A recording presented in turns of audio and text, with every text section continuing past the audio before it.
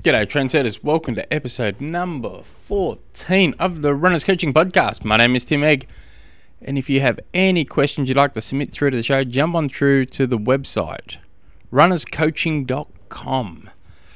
And on the little homepage, you're going to go submit your question. I get excited when you guys send me in questions, and I'd like to, if I could try and get a few questions a week, I'd be as sound as a pound. So, today's question comes from Muhammad. I would love to do an ultra marathon with the aim of doing a 100-miler. How would I best structure my training week? So, 100 miles is a bloody long way. So, for the people that, like me from Australia, that we don't go in miles, we're kilometres, that's 160 Ks. That's a flaming long way. But anyway, it's the golden standard, I guess, when it comes to ultra marathon. Great. Anyway, so there's a few things here that you need to consider. Obviously, your long run, and you can't be just going out every week and saying, "Oh, I'm gonna run 6 hours." The level of fatigue you're going to be carrying with something like that is pretty full on. So you've got to plan it.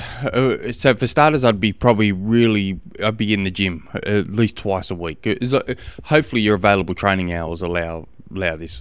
What I'm about. And if it can't, I guess 100 miler, you'd really want good available training hours. So what you're juggling is recovery. You've got to recover from what you're going to be doing in training. So I'd be definitely trying to get into the gym at least twice a week, and really just trying to gain as much strength as I can in there. I'd be also, like with your long run, I'd be very slowly trying to build my long run up. Maybe once every 3 weeks, I'd be doing like a marathon in the morning, and maybe another 10 Ks at night in the afternoon, or a 2-hour walking hike in the afternoon. Every other, all the rest of the weekends, all the rest of your long runs. I'll back it up a bit, because I'm jumping here because I haven't really thought about the question as I'm answering it. So I'd be planning like a 3-week training block or a 4-week training block, depending on your level of fatigue. So it'd be your general week. I'd be making your long run maybe 32 Ks in the morning, and then later on that afternoon I'd be throwing in another either an hour run or a 2-hour hilly hike. Adding as much climbing into that as possible. If it's just a run, I'd be just keeping it more flatter than anything, just put some more miles. The very next day, I'd be doing another 2 hours of running in the morning, and try and recover from that. So it becomes like a double run day, a double long run day. Sorry, no, that didn't come out right. So to double long runs, 2 days in a row. So I'd be doing that for 2 to 3 weeks in a row, and then I'd be maybe doing the equivalent of like a marathon of a morning and of an afternoon. Again, either another hour of easy running or a 2-hour walk. If you have nothing hilly, I'd be jumping on the treadmill, sticking that on full incline, and just power walking. And as you get stronger, you can play around with that.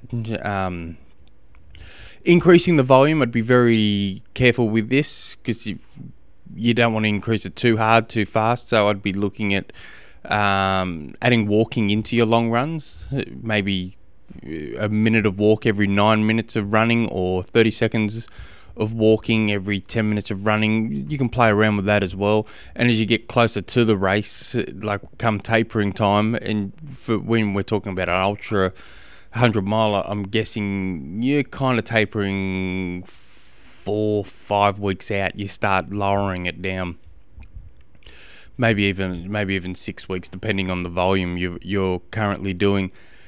As of even though you're in the gym twice a week, I'd be definitely looking at adding hills, because you're going to, a lot of these ultra marathons, there is a hell of a lot of hill climbing in it, a lot of stairs, and that's also where a lot of the your 2 hour hiking done of an evening is going to come into play on those long weekends. But yeah, but you also, just running every day, it's such a violent impact on the body running, and when we're talking about massive miles that you're going to have to put in, I'd also be looking really focusing on nutrition, what you're going to be having after every training session, before, during. I'd be really focusing on picking 2 days a week where there is no running, evenly spread maybe, where you can just either go for an easy bike ride, and when I mean easy, whatever gear you think you need, go one easier and spin easy, or jump in the pool and go for an easy swim, or just something easy. And if you want more miles in the legs on those, go to the jump on that treadmill, put it on full incline, and start walking up that hill again, or go for another hike. That you haven't got that harsh impact, so the risk of injury decreases. And let's face it, when we're talking about 100 milers, there's going to be a fair bit of walking involved for just about nearly everyone who does it. So adding that into your training really is become a plus. So when your feet are becoming all banged up, you're starting to get them conditioned to what they're, I see this with some marathoners. When you all your training is running, you're never actually walking, and I'm talking about more of the back of the pack marathoners, and all of a sudden they start walking a big hunk of their marathon, and that's when they start getting blisters, because they're just not used to it. But yeah, I hope that helps. I'd love to follow your progress here. So send me an email, tim@trainsmooth.com. But yeah, super keen. If you guys have any questions you'd like submitted through the show, jump on through to runnerscoaching.com. Until next episode, hooroo.